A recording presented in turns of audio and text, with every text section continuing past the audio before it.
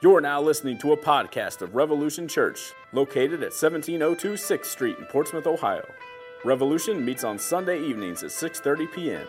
For more information, visit www.revolutionchurchohio.com or check out our Facebook page. Psalm 90. Psalm 90. We're going to be looking at verses 1 through 12 this evening. We are finishing our series, Summer in the Psalms. Right? And next week we're going to be starting a new series called Twisted Scripture, which I made this joke last week, but it sounds a lot like Twisted Sister. That's really funny to me. But yeah, next week we'll be starting a new series called Twisted Scripture, where we will be taking verses that people often quote out of context and putting them back into context where they should have stayed the whole time.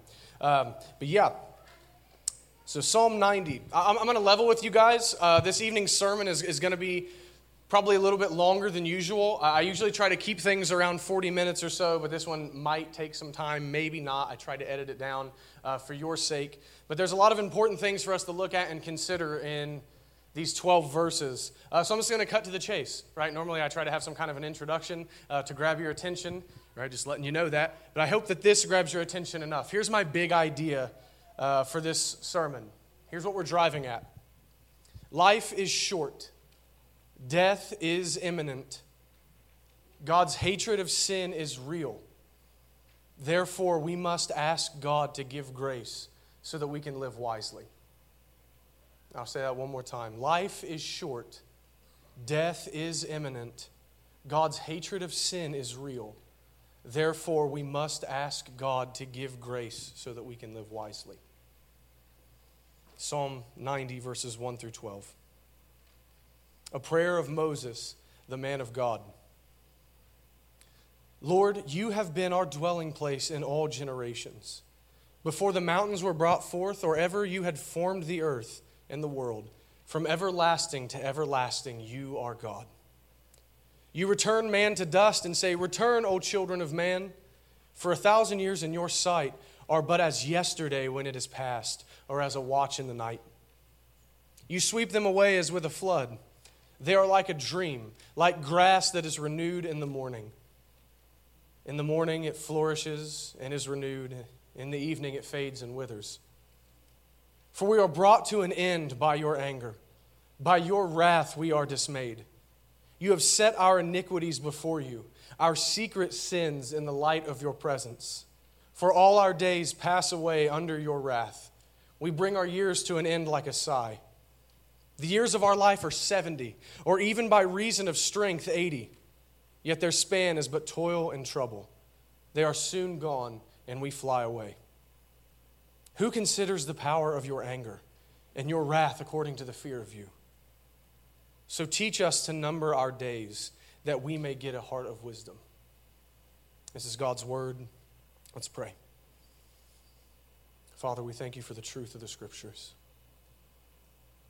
We ask that you would do a work of sovereign grace this evening, that you would pour out your Holy Spirit upon us, that our hearts might be soft, that we might be receptive to the preached word this evening.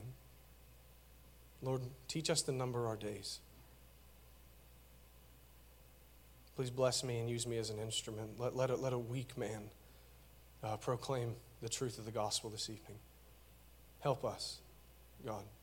We pray this in Christ's name. Amen. All right, so a little bit of context for you. The introduction to this psalm tells us that this is a prayer of Moses. All right, Moses, the guy who led the Israelites out of Egypt. This is a prayer of Moses, and this is also the oldest psalm. Moses actually penned it. This is the oldest psalm, and some commentators think that Moses wrote this prayer after God had condemned the unbelieving and murmuring Israelites to wander the desert for 40 years. Right, a lot of commentators think that this was written during the wilderness wanderings. And that setting would make sense. There are definitely parallels, or at least I think that there are parallels between this psalm or prayer and the things that were going on to the Israelites in the wilderness. But since this text itself doesn't tell us the occasion for Moses to write this, I don't think that I have the liberty to go ahead and apply that. Right? So I think it's best for us to look at this prayer of Moses as broadly as we can and apply it broadly as well. If the introduction would have told us this was written during the wilderness wanderings, then we would apply it that way. But let's look at this broadly and apply it broadly. So we're just going to walk through the text like we always do. Verses 1 and 2. Lord, you have been our dwelling place in all generations. Before the mountains were brought forth, or ever you had formed the earth and the world, from everlasting to everlasting, you are God. That's one of the most famous phrases in the entire Psalter. From everlasting to everlasting, you are God. Moses starts his prayer with the affirmation of a central truth of our faith, and that is that God is eternal, that he's eternal and he's unchanging, that before the earth and the world was created, there was God. There he was, from everlasting to everlasting, meaning God is eternal in both past, from everlasting, eternity past, and into eternity future, from everlasting to everlasting, there he is. Moses is telling us that God has no beginning and no end, that there has never been a time when God is not. He just is and always has been. It says his name is I am. I am. I just am. I am pure being. I am. So Moses is telling us that God is above time. He's above time, everlasting to everlasting. Though God created it and he acts in it to be God to us and to save sinners and to rule the cosmos, right? He interacts in time, but he is above it. Not only that, but God is the only uncreated thing in the universe. Again, I can't stress this enough. It's just a wild concept. When there was nothing else, there was God. When there was nothing else, there was God. And he will never change. Right? From everlasting to everlasting, you are God, and you will not change.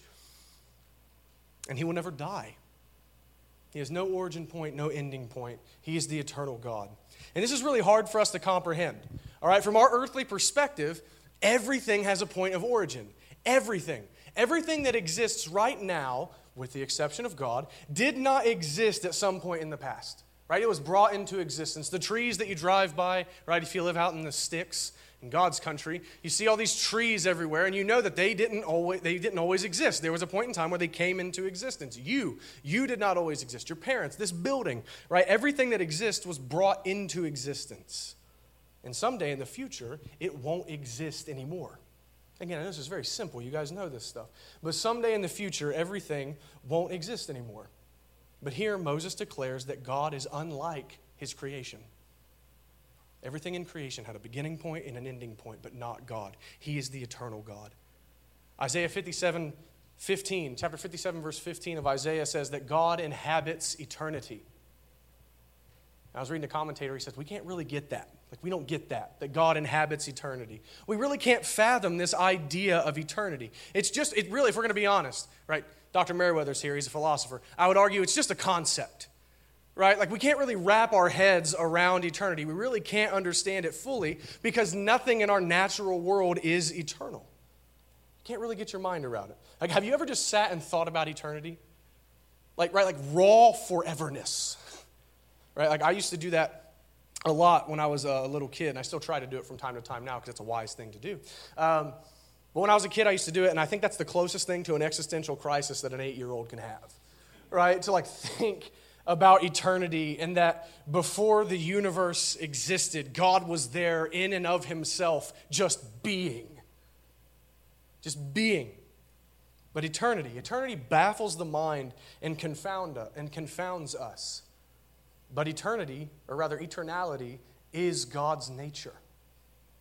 So Moses, what he's done in verses 1 and 2 is he takes us up into the highest realm of truth. Right? God's eternal nature. He makes us think lofty. Look at this eternal God that doesn't begin, doesn't end, but just is. And then he just slams us down into the dust of the earth. Verse 3, you return man to dust and say, return, O children of man. That's on purpose. Look at this big God. Boom, he just throws us down into the dust. And this is a poetic way of saying that we are all going to die someday. We're all going to die someday, and I know that all the children are up here with us. But parents, if you've not been talking to your children about this, I'm going to do it for you. Right? We're all going to die someday. To be returned to dust is a reference to Genesis chapter 3, verse 19, as God's pronouncing curse on Adam and Eve, on mankind. God tells Adam, from dust you came, and to dust you will return. All of that is to say, we are mortal. We're mortal. All of us have an expiration date. Right? In the words of Voddie Baucham, the death rate is 1 to 1 last time I checked. This is one of the central themes of the first half of this psalm. This psalm, in some regards, can be classified as a lament. It's a sad psalm. It's a lament that our time is short and we all die. That's profound. Our time is short and we all die. It's a profound concept that death is the most certain thing about life. That from the moment you're born, you begin to die. And that's a truth that we need to meditate on. But it's a truth that we tend to neglect, right? At least in American culture, we pretend like we're going to live forever. Have you seen like people like Kenny Rogers walking around with so much plastic surgery in their face, they look like an alien? Why? Because they want to give the illusion of youth. They don't want to own the fact that I'm getting old and I'm going to die. We live in a culture that rejects that thought, at least in practice. We pretend like we're going to live forever. I heard a preacher say about this idea, he says, we spend our money, right? We know we only have a finite amount of money, so we're frugal, right? We don't want to spend money on unnecessary things, but yet we spend our time as if it's just an infinite resource for us. Because we think that we're going to live forever. We're foolish. So we're all going to die. And verse 3 tells us that we don't die randomly either. It says God is the one who returns us to the earth, right? At His discretion. It's the sovereign God. When He is pleased to call us to death, we die. Our lives and our deaths are ultimately in His hand. And everything is determined by Him. Everything. The day you're going to die has already been predetermined. He has numbered our days. Psalm 139, before I lived my first day, you had all of my days written out in your book, is what David says. He's in control of when we die, and we can check out at any time, whenever He pleases. But then Moses juxtaposes our death with God's eternality in verse 4. For 1,000 years in your sight are but as yesterday when it is past, or as a watch in the night. So here's this finite man. And then God, 1,000 years in your sight are like yesterday when it's past, or a watch in the night. For God, 1,000 years is like a watch in the night. Now, by Jewish reckoning, that's 4 hours. 1,000 years is like 4 hours to God. Right? So even if we were to live as long as Methuselah, who is the longest living person in biblical record, 969 years, our lives would still only be like yesterday to God. And it's poetic. Yesterday is gone. Right? It was quick. What yesterday went by quickly. At least it did for me. Our lives, even if we live to be 1,000 years, are unimpressive to God. They're short from His perspective. And I think that's Moses' big point so far, is that we all die, and we die quickly.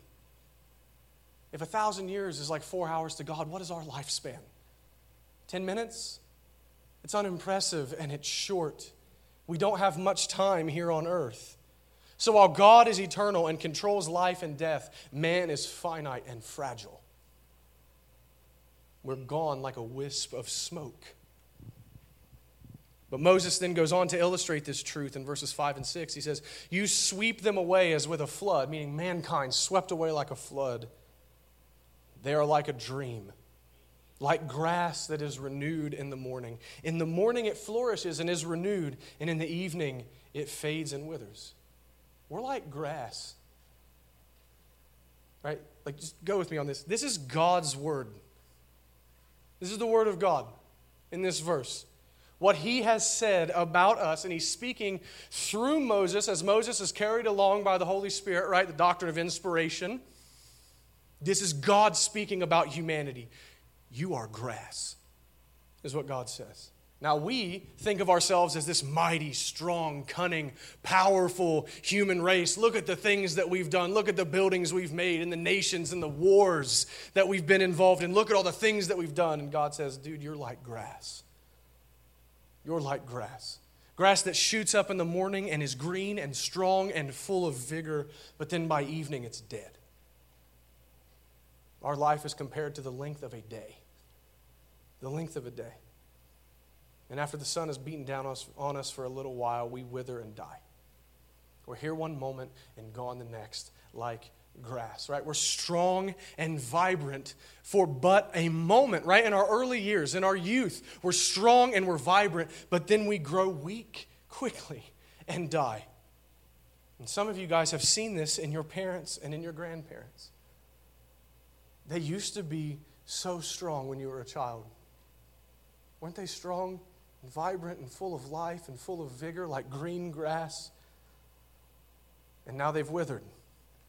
Maybe they've passed away. And it didn't take very long for it to happen, did it? Your father, who used to pick you up and throw you around whenever you were a child, might be dead. It did not take very long for it to happen. And even the strongest, richest, most powerful people on earth will fade away like grass. James chapter 1, verses 9 and 10 says, "Let the lowly brother boast in his exaltation, and the rich in his humiliation, because like a flower of the grass, he, the rich, will pass away." Nothing can stop this from happening. Not money, not power, not nothing. No one is exempt. All die, and all die quickly. So I want to pose a question. Do you really view yourself this way? Seriously, do you really view yourself this way? Do you look at your own life and say, I am like grass?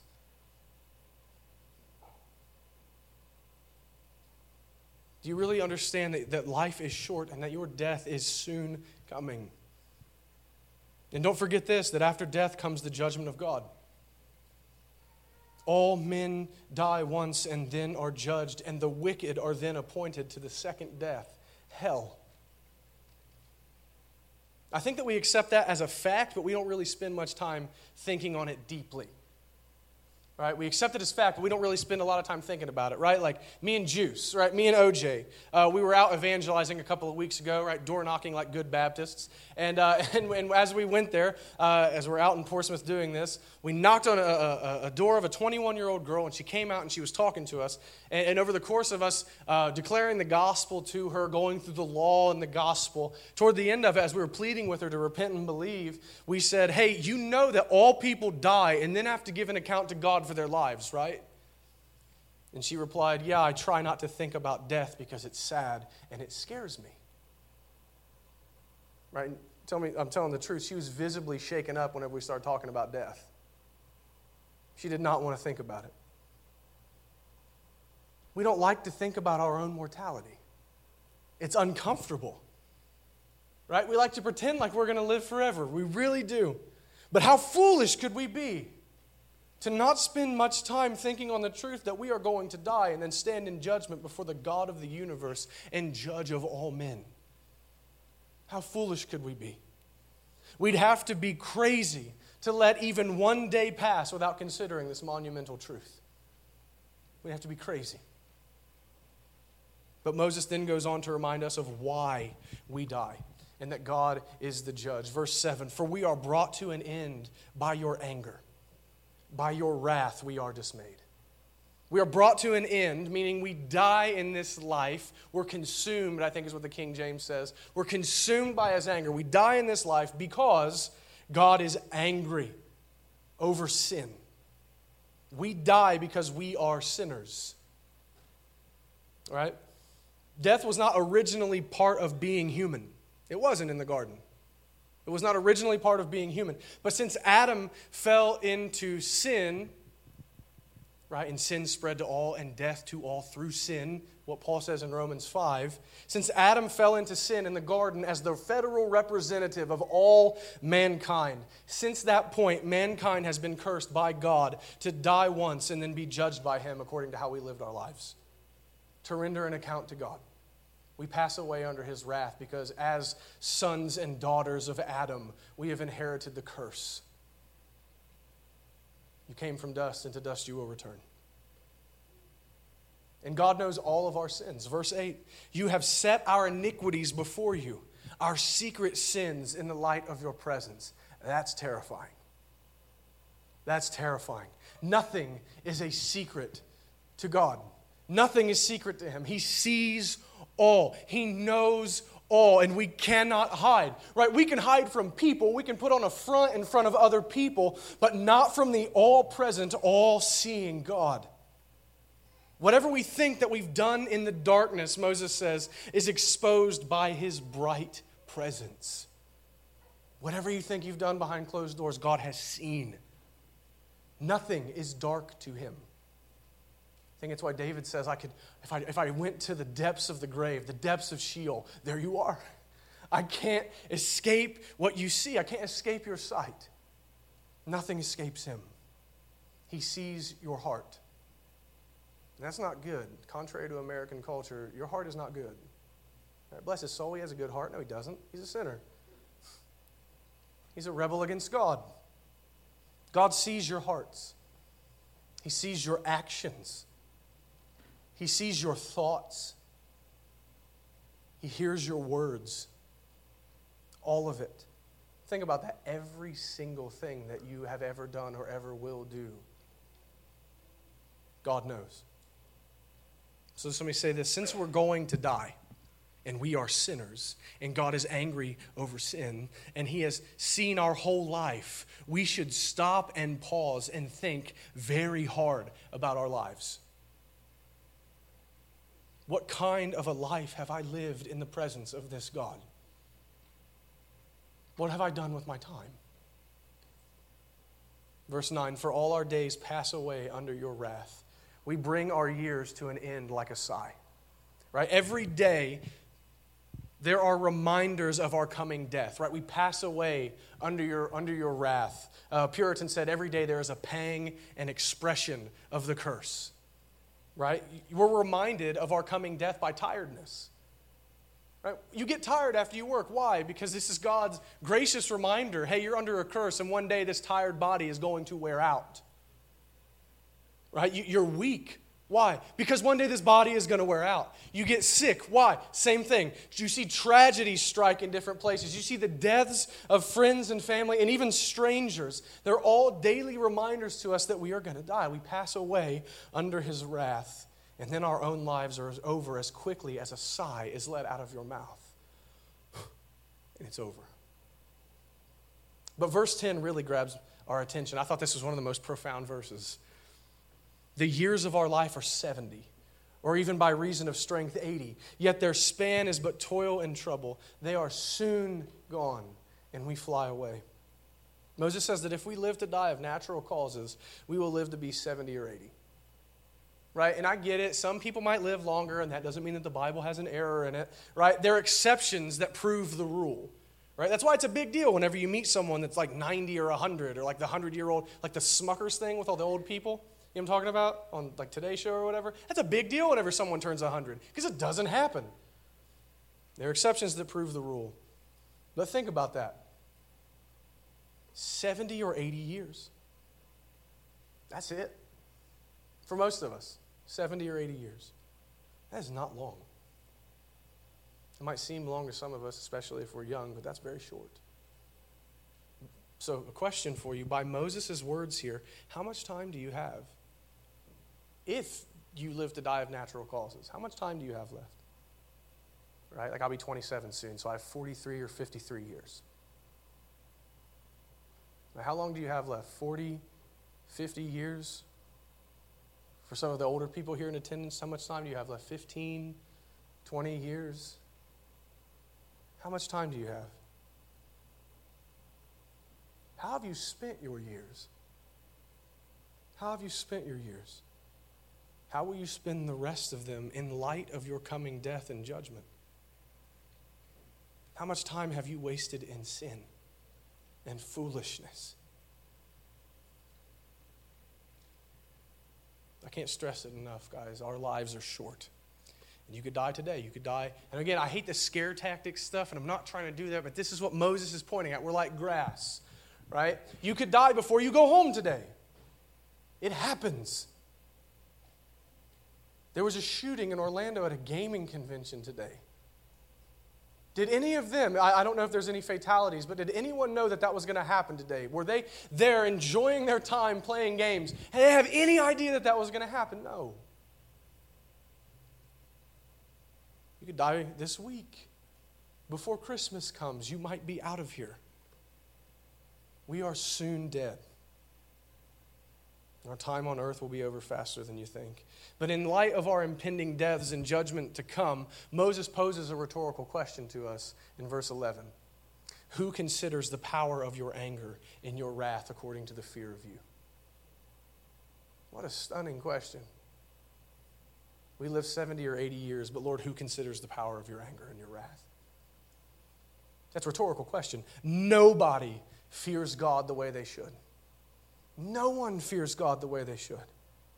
Right? And please hear me out. I know that fear often has like a connotation of like awe and reverence, but like may we never forget that when the Bible uses the word fear, it also means fear. Right? Last time I checked the Hebrew in my dictionaries, it does mean to fear. But nobody fears God the way they should. Nobody fully comprehends, right? No one really comprehends how much God hates sin. No one really understands the depth of the fury of the wrath of God. And this, I would argue, is self-evident, because if we truly feared God and His wrath, we would live much differently. I'm even talking to Christians here, right? I'm not just talking to the unconverted that might be among us. Even as Christians, if we fear God's discipline, and He says, I discipline all of my legitimate children. If we feared His fury or wrath whatsoever, we would live much differently, even believers we would. But our constant willful rebellion and waste of our lives in worldly pursuits and pleasures are proof that we don't really consider the power of God's anger against sin. How much He detests it. All right, so God truly hates sin and has wrath for it.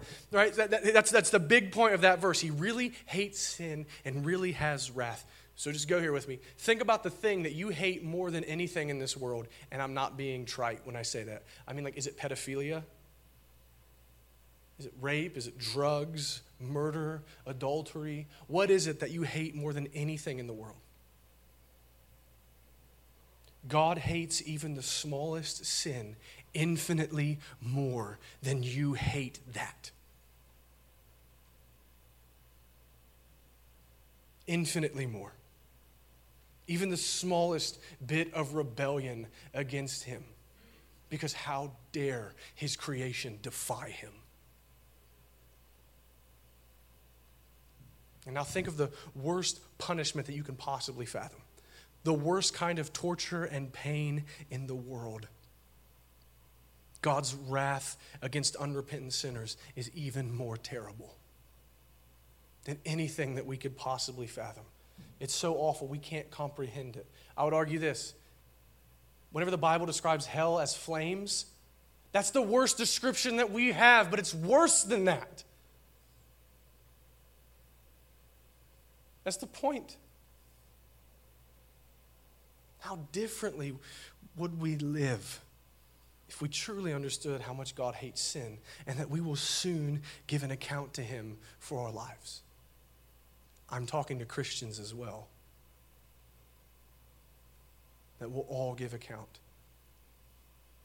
So a summary real quick. Our lives are quickly over and we don't have much time and we are weak and we are sinners and we die and God's hatred of sin is real and there is a coming reckoning with our Maker.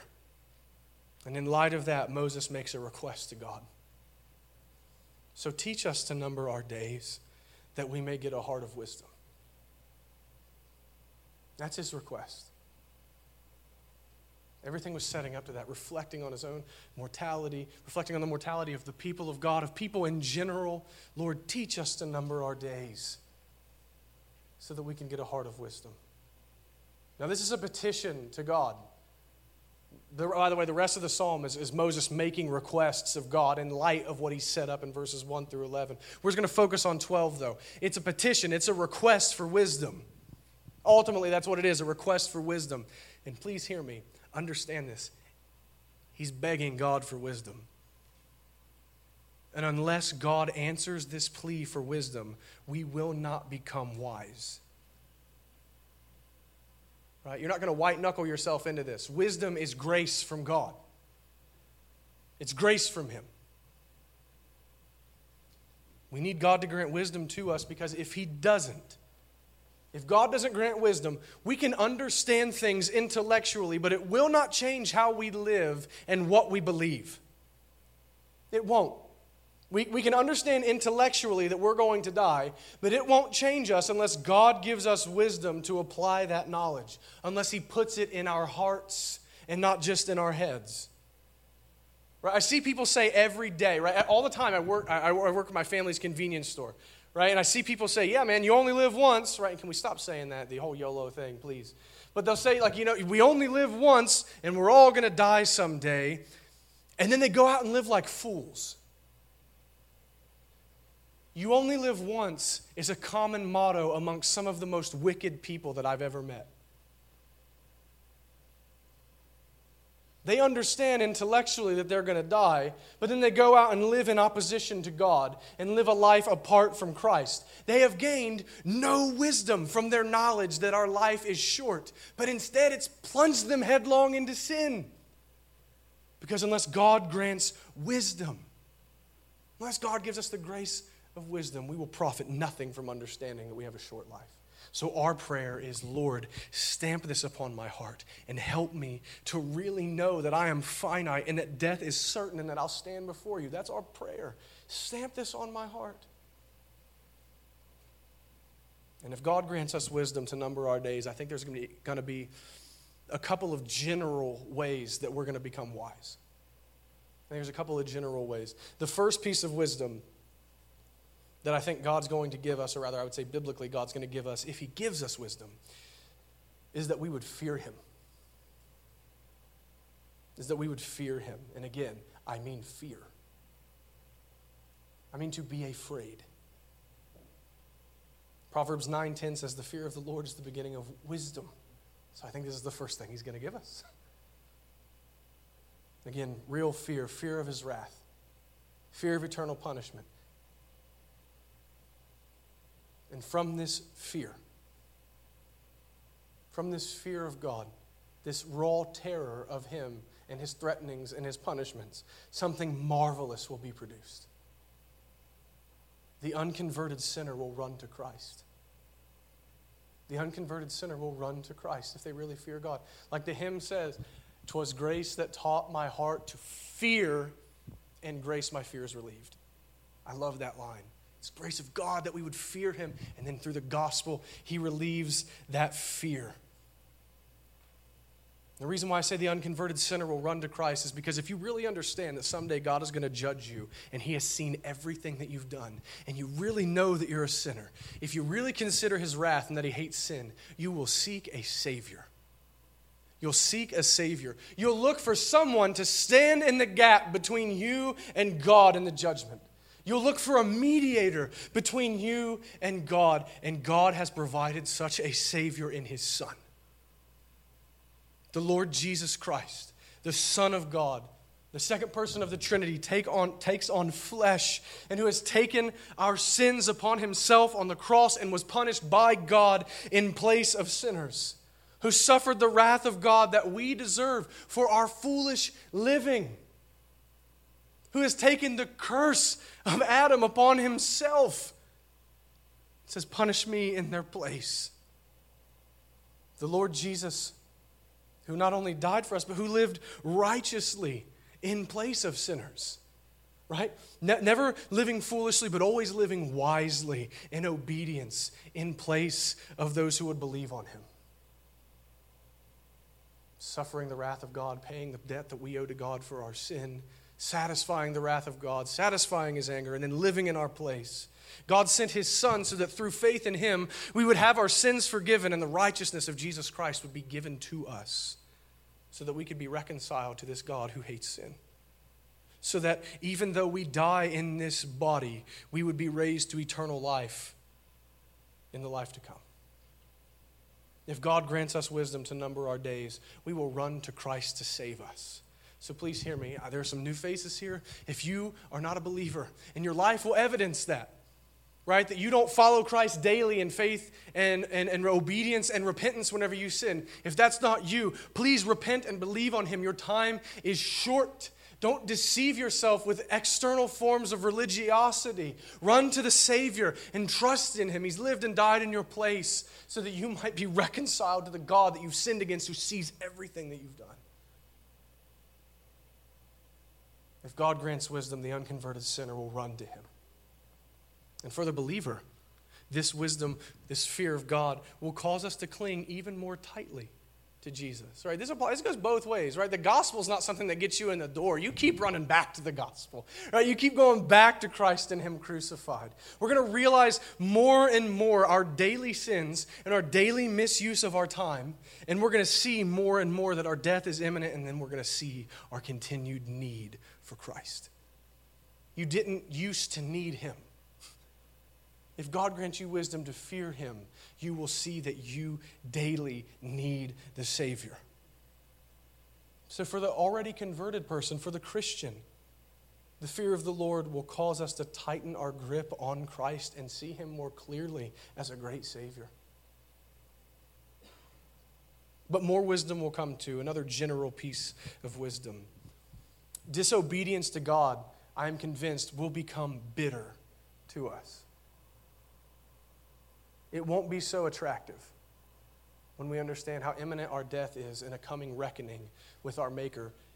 Sin will not be so attractive. Pornography will not look so good.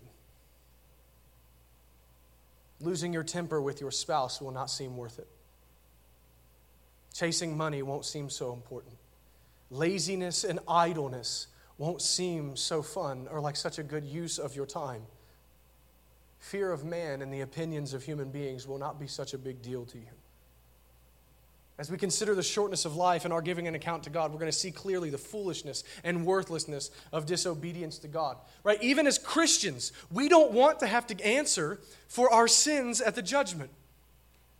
Right? So hear me out. Even though we're saved, and I don't deny that, I don't deny the imputed righteousness of Christ, but what I see in the Scriptures is that we're still going to give an account of some sort. And they were all judged, every man according to their works. It's every man. I don't think we're going to be exempt from that. We don't want to have to answer for our waste of time and our foolishness. We don't want to see our disobedience judged and then burned away like hay and stubble and shown to be a worthless, God-dishonoring, foolish waste of time. On the other hand, obedience will be sweet to us, because we'll begin to see that a God-honoring life is all that matters in an eternal sense, because our life is over quickly. Obedience to God will be all that matters, because it's all that's going to last the test of judgment. So as we number our days, we'll see that the pleasures of sin are fleeting, and they won't last. They have no eternal significance, and they're ultimately a waste of time. And we'll begin to live our lives in the light of the next 10,000 years. And disobedience will become a bitter taste to our mouth. And it'll seem worthless to us because it is. And I know that I've been up here preaching for a while, but please bear with me as I have two particular points of wisdom. So those were general things. You're going to run to Christ, and disobedience is not going to seem that attractive. But two particular points of wisdom that we're going to gain as we number our days. And these are really important. I think they're especially timely for our congregation, right? I don't write sermons for other churches. I write them for us. The first is this. I think that how we deal with our families will change if God gives us a heart of wisdom to number our days. Married people and parents, I'm looking at you. I'm looking at myself too. You take 6 days worth of a beating before you can preach to other people. How you deal with your family is going to change. You won't be so concerned with getting them everything they need and most of what they want. I'm not saying you won't want to provide for your family. That's God honoring. That's something you should do. But you won't be so consumed with that stuff. But rather we'll become more concerned with the spiritual health of our households as we consider how short life is and that your precious family members are going to die someday. You'll be much more concerned with the spiritual health of your spouse and your children. The games and presents and trips and junk won't matter so much to us. We won't devote ourselves to sports and extracurricular stuff at the expense of spiritual things. Instead, you'll devote your time to praying with and for your spouse and your children and spending time in Scripture as a family. You'll talk much of Christ and salvation through Him. And you'll seek to build up your family in the faith and train your children in the fear of the Lord and knowledge of the gospel of Jesus Christ. And you'll do this because you want your household to see for themselves that life is short. You want them to see for themselves that knowing and walking faithfully with God is all that truly matters. We'll deal with our families. We'll deal differently with them. We'll be more concerned about them spiritually because we want them to be wise and see what God has caused us to see as we number our days. And second particular point I think we'll gain wisdom on as we number our days. How we spend our free time will change. God help us. This is every one of us. Every one of us. We won't waste our time on foolishness and things that are not worthwhile. We won't devote ourselves to the pursuit of worldly pleasure. And I don't just mean sin when I'm saying that. I literally mean worldly pleasure.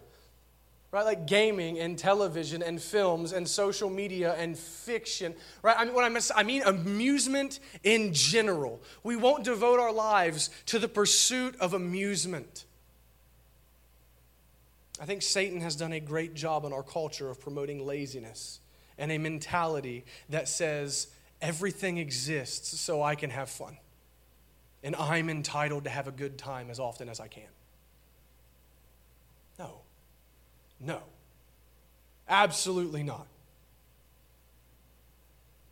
Right, but be honest, this is us more often than we'd care to admit, all of us. And it's not biblical. It's ungodly. It's ungodly. Now hear me out. I'm not doing the old thing. I'm not saying that you can't enjoy those things in their proper measure. They're gifts from God. God wants us to enjoy His creation and the things that He's given to us. But amusement will not be the focus and bulk of our lives if we understand that our days are short. God really hates sin and that all men will die and give an account to Him. We will not waste our days on amusement and pleasure. We won't think that we're entitled to it. Rather, we'll seek to make the best use of our time. To redeem the time, as Paul says in Ephesians. We'll spend our time studying the Scriptures and reading good books. We'll spend our time being a people of prayer. Oh, Lord, help us to know that one. We will spend our time being a people of prayer. You guys have probably read this quote from John Piper, and I'm probably going to butcher it. He says, social media will have its proper use on the day of judgment because it will be proof that it's not because of a lack of time that we didn't pray. That hurts. We'll be a people of prayer if we know that our lives are short. We'll spend our time conducting family worship, reading the Scriptures and praying with our family and talking about the things of God with our children and our spouses. We'll spend our time reaching out to unsaved family and friends to tell them the gospel and their need of a Savior because their time is short as well. We'll strive to encourage our fellow believers as they strive to be faithful. We'll encourage them to faithfulness, stirring one another up to faith and good works.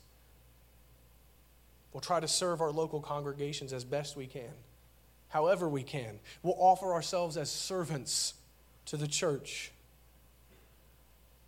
As we see our own mortality and eternity on the horizon, we will strive with all of our might to know and love God and to do good for our neighbor. So in closing, may God grant us wisdom and teach us to number our days.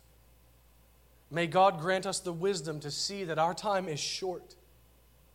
The wisdom to trust in the Savior, Jesus Christ. The wisdom to forsake disobedience. The wisdom to spiritually care for our families. And the wisdom to not waste our lives. May God grant us the wisdom to live in light of death, judgment, and eternity. Let's pray. Father, thank you for your word. Thank you for the sobering truths that we read in Psalm 90. God, help us to be wise people, not to live like fools. Like your word says, the time for living like Gentiles is past. The time for living like someone who doesn't know God is over. We spent enough time living that way. Lord, help us to live as those who know you, who understand that our time is short, who understands that there's a judgment for all men. There's a reckoning and an account to give for all men. God bless us and help us. Grant us grace. Your wisdom is grace to us. Lord, seal these truths to our heart that we might be changed. Help us to cling tightly to the Savior. God, above all other things, I thank you for giving us the Redeemer that we need, because indeed your wrath is real. But we know that your Son has taken your wrath in our place, and we thank you for him.